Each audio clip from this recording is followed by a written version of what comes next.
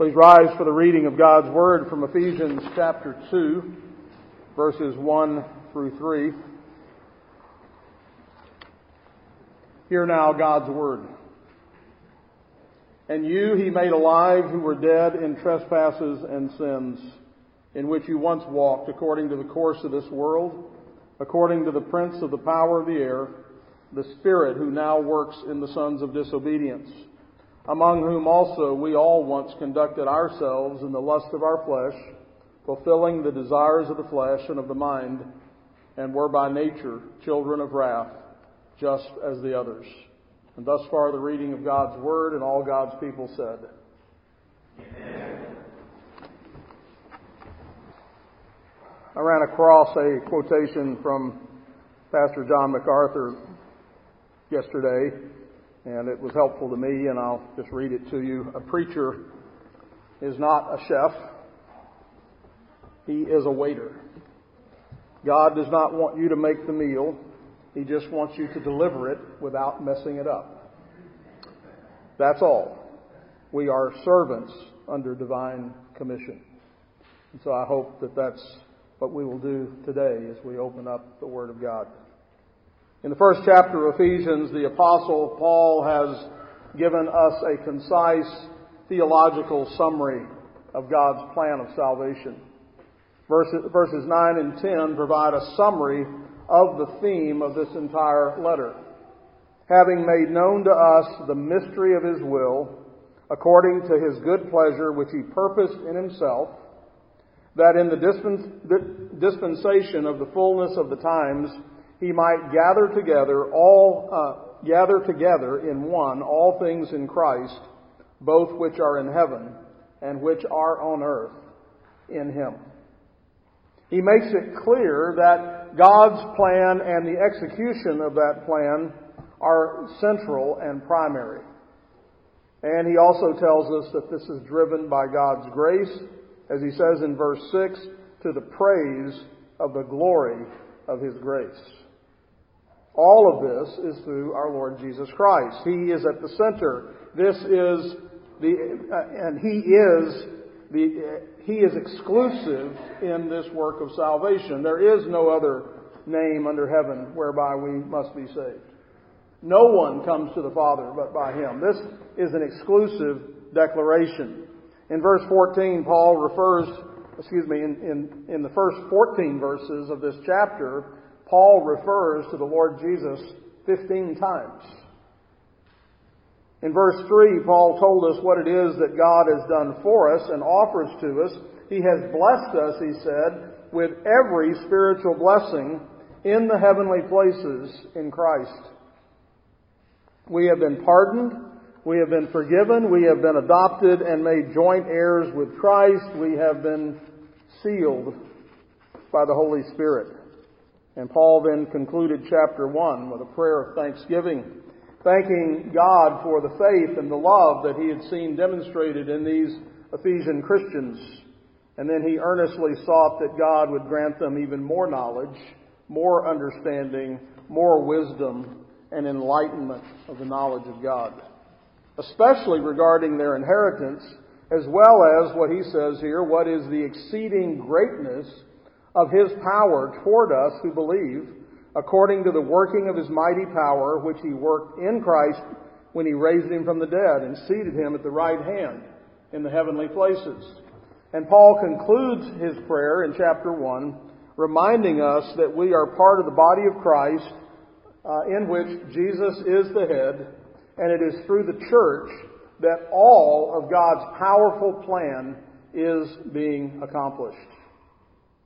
In chapter 2, Paul now turns to address how God went about making both the Jews and the Gentiles one in Christ. How He brought the whole world together in Christ.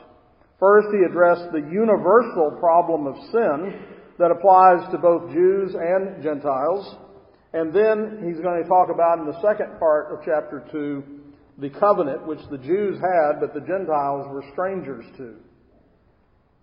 And so this chapter begins with, and you He made alive. It's all God, all the time. He overcomes all the obstacles.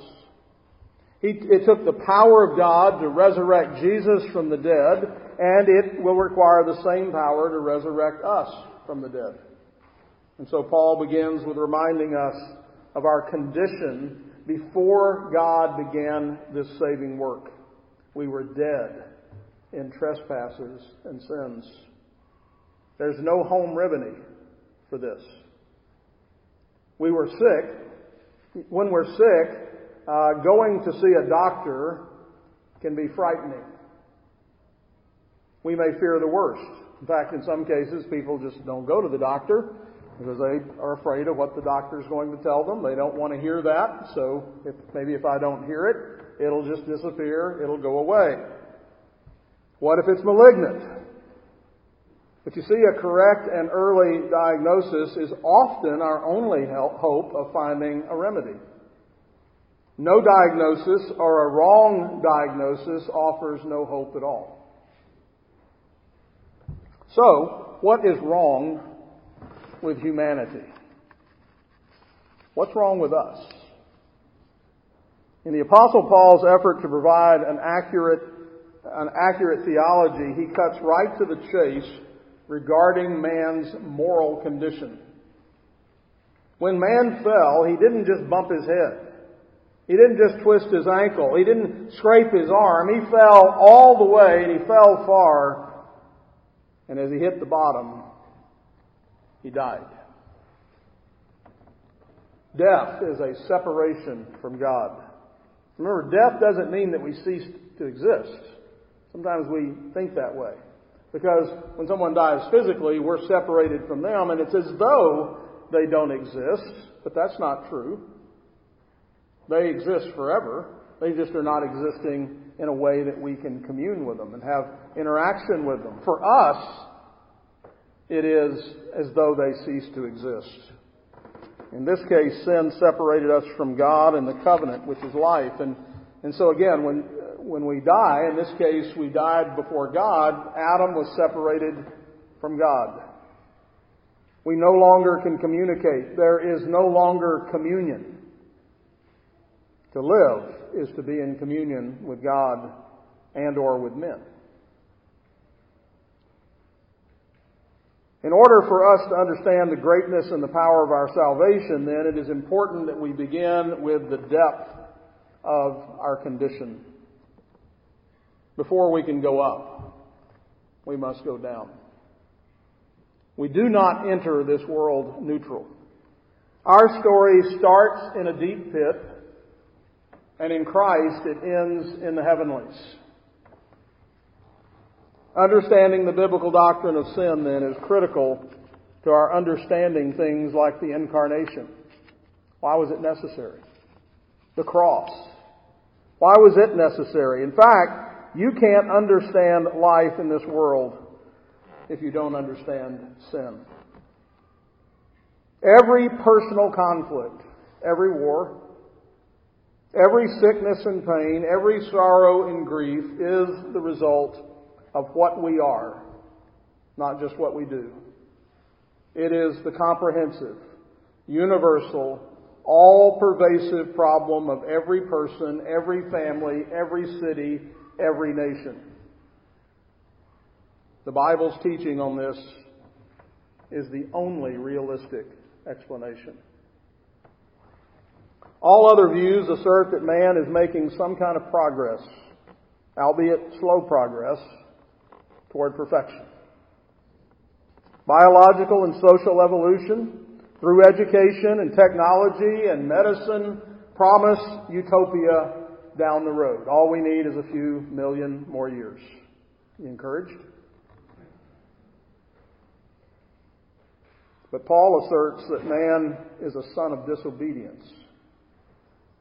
And the result is death. The Bible tells us the truth about ourselves and about the world, the facts and nothing but the facts. Isn't it ironic that man, who starts with his hopeful view of utopia, is at the same time thoroughly pessimistic? The world is on a treadmill going nowhere. On the other hand, the biblical view, which starts we might say with pessimism, ends with an optimistic view thanks to the gospel and the power of God. You know, if just stop and think the simplicity of what's being asserted here. What is the number one enemy you face? You can think of all kind of problems you might have tomorrow or next week or next year or the rest of your life, but there's one problem that trumps them all. Death. It won't matter how you handle all the rest of those if you can't handle that one, if you can't overcome that one. In the end, we're all dead. What if somebody could fix that? What if there was a remedy for that one? Puts all the rest of them in perspective, right? Well, that's what Paul is arguing here. So what does it mean to be dead in trespasses and sins? Paul is referring here to spiritual rather than physical death. That's coming, of course. But we know this because he goes on to refer to the fact that to our having walked and having conducted ourselves in a certain way as a result of this. And so he's talking about our separation from God because of sin. That's death. There is no stronger word or diagnosis than dead. Man is not in stable, serious, or even critical condition. He is expired. There is no life. Dr. Martin Lloyd-Jones describes this death in this way. What does this mean? The best way, I suppose, of defining death is to say that it is the exact opposite and antithesis of life. What then is life? Well, in the Bible, life is always described and defined in terms of our relationship to God. Take the words of our Lord and Savior Jesus Christ in John 17:3, "And this is life eternal, that they may know Thee, the one true God, and Jesus Christ whom Thou hast sent." That is life. What is death? The opposite of that. God is the author of life, who alone hath life and immortality. He is the source of life, the sustainer of life. God is life and gives life, and apart from God there is no life. So we can define life like this. Life is to know God, to be in relationship to God, to enjoy God, to correspond with God, to be like God, to share the life of God, and to be blessed of God. According to the Bible, that is life. Therefore, as we come to define death, we must define it as the opposite of all that. As a result, this spiritually dead man is ignorant of spiritual things. Paul instructs us elsewhere in 1 Corinthians 2:14 that the natural man does not receive the things of the Spirit of God, for they are foolishness to him, nor can he know them because they are spiritually appraised. Like the man who's physically dead can't laugh at a joke. He can't feel anything. He doesn't perceive the things of this world. His senses are gone. He has no means of communication. And so the spiritually dead find the Bible boring, and worship is boring, and the Christian life is boring, but the things of this world, they're not boring at all. He is alive to the world, but not to God. And like all dead things, the spiritually dead are corrupt. When Jesus said to take away the stone at the tomb of Lazarus, his sister Martha said to him, "Lord, by this time there is a stench, for he's been dead for 4 days." That's a good description of man's spiritual death as well. God is holy and pure, but we are corrupt and defiled.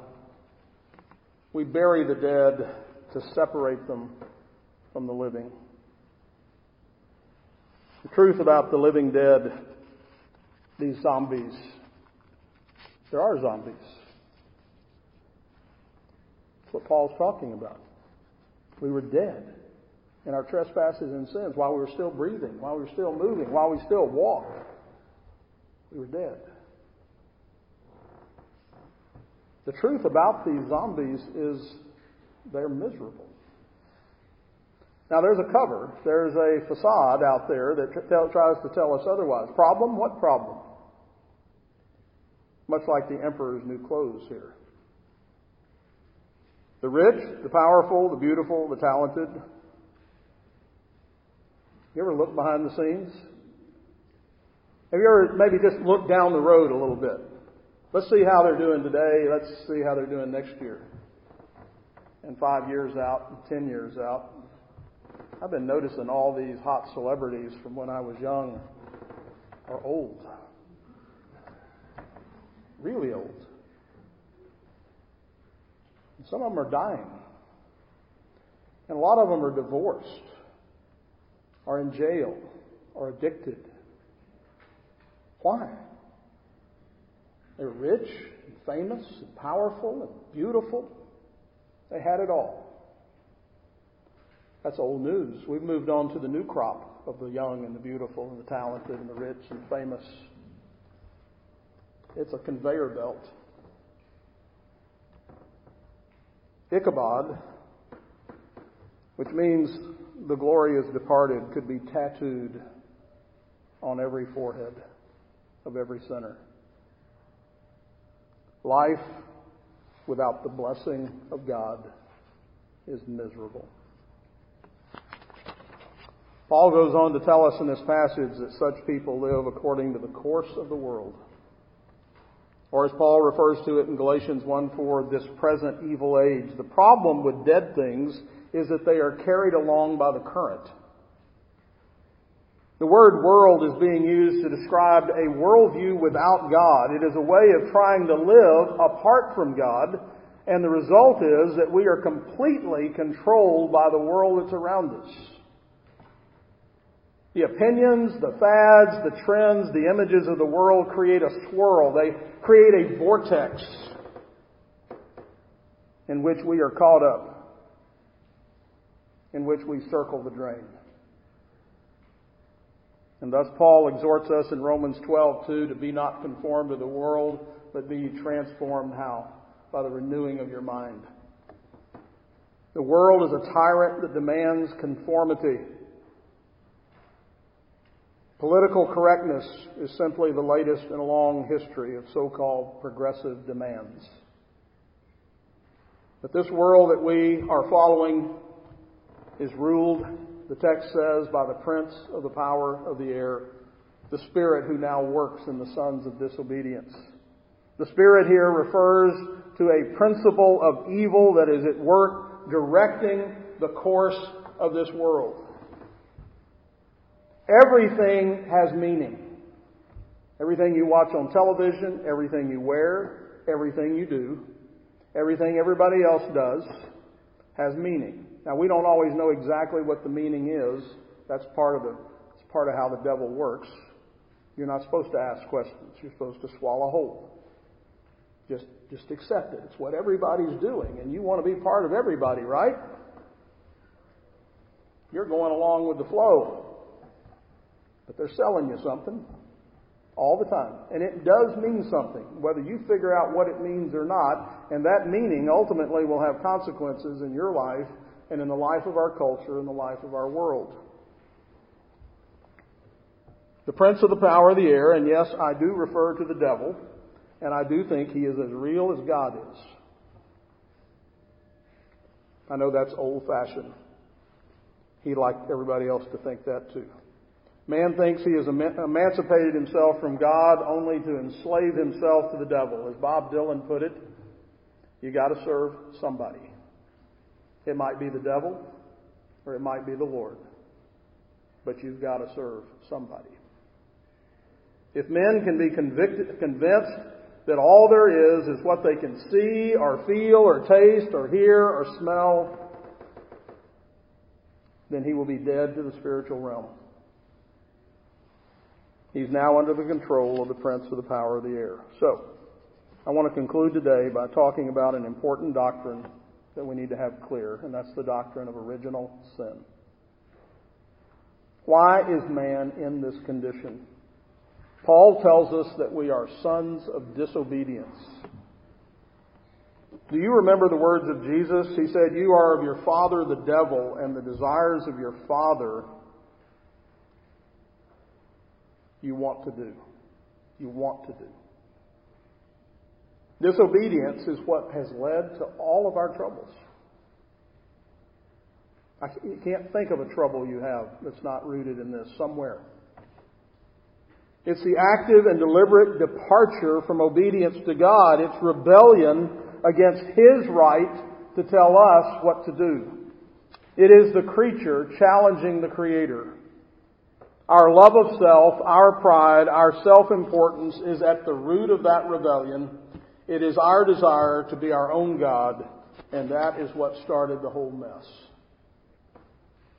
Like Satan, we are offended by the idea that we are creatures who are subordinate. And as a result, we want to express our self-sufficiency.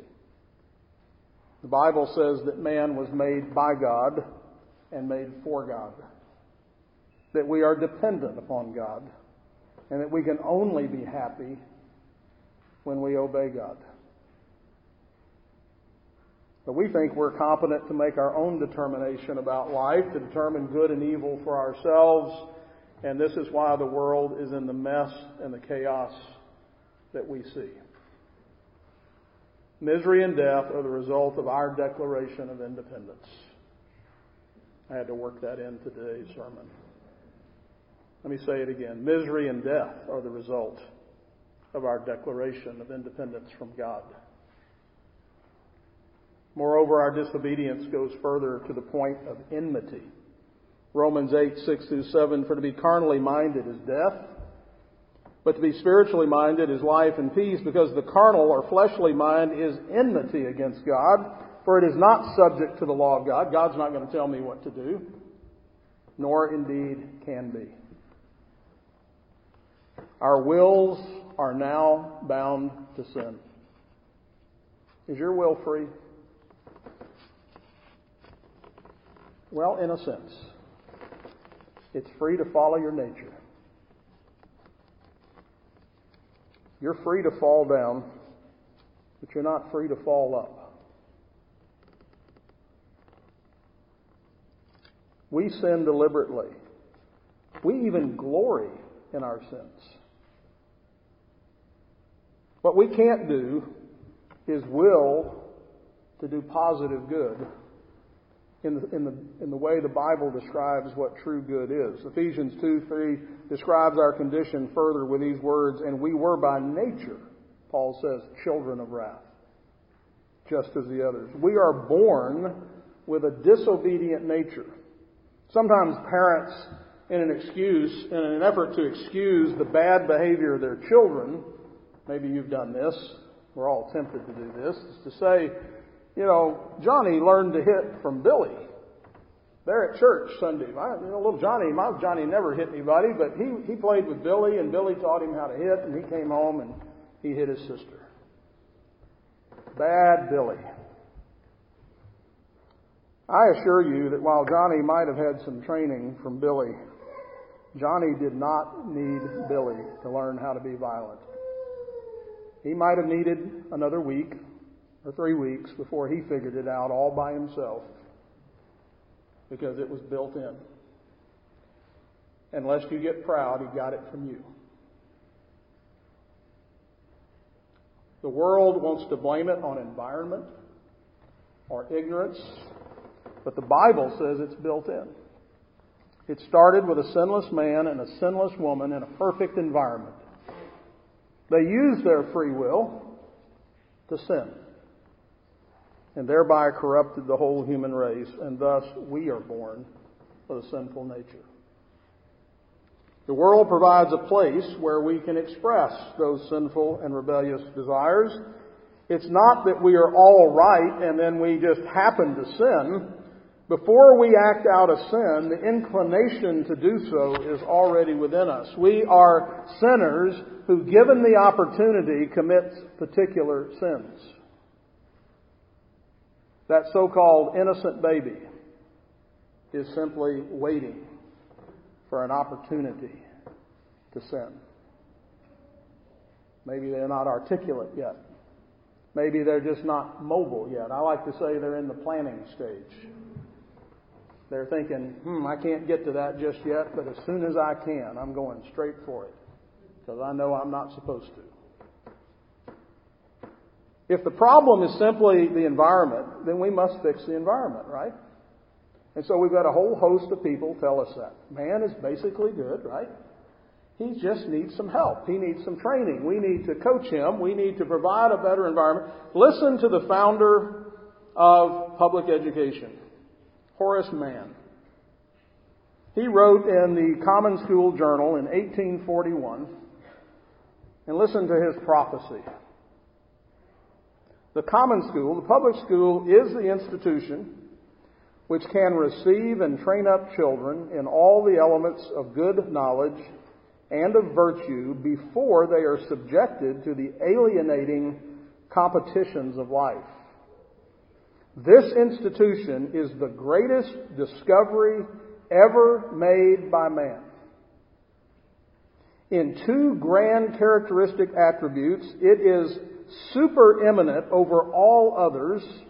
First, in its universality, for it is capacious enough to receive and cherish in its paternal bosom every child that comes into the world.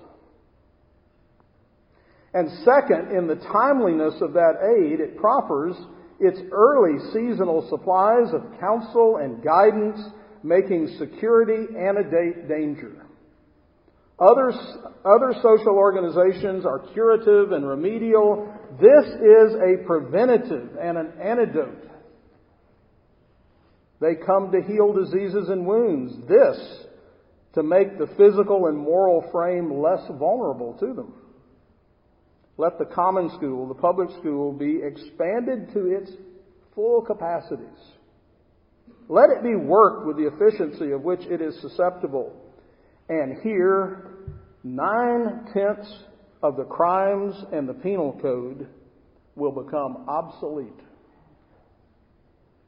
The long catalog of human ills would be abridged. More would walk more safely by day. Every pillow would be more inviolable by night. Property, life, and character held by stronger tenure. All rational hopes respecting the future brightened. Don't you feel better now? This is not some obscure person writing. This is one of the movers and the shakers that has driven the culture for the last 150 plus years. And he's not alone. There's a host of social engineers who think they can fix the problem. But if the problem is in us, then we are what needs fixing. And it's not just a few of us. Paul says that we all once conducted ourselves this way. The sin problem is universal. There are no exceptions. Even the so-called good and decent people are sinful by nature. All men in all times and all places. Sometimes we make the mistake of thinking only in terms of particular acts rather than in terms of our relationship to God. But God requires what? That we love Him with all our heart, soul, mind, and strength. And if you're not doing that, you're a sinner. Man's chief end, the main reason he's here, is to glorify God. Lloyd Jones again summarizes it this way: that is man in sin, and it is true, and it's true universality. And it's true universally. There is only one adequate explanation for this. It is what is given at the beginning of the book of Genesis. It is the biblical doctrine of the fall and of original sin. You cannot understand the modern world apart from the doctrine of original sin. It has all come about in this way. One man, Adam, the representative of humanity, sinned, rebelled, and fell, and the consequences have devolved upon all his progeny. I defy you to explain the universality of sin in any other terms. It simply cannot be done. Every other theory breaks down. That is why we must believe the early chapters of Genesis if we are to believe the New Testament. And so we come now to the third power that works against us in this text today. And he's already mentioned the world and the devil. And now he comes to address the problem of the flesh. Among whom also we all once conducted ourselves in the lust of our flesh, fulfilling the desires of the flesh and of the mind. As trespassers, remember trespasses and sins? As trespassers, we left the domain that God had given to us. We set out on our own and we found ourselves under the compelling influence of the world and the flesh and the devil. When Adam fell, we fell with him, and every part of us fell, our minds and our bodies. And this is what Paul means in this instance when he refers to the flesh. Everyone lives according to the lust of our flesh. Again, Lloyd Jones.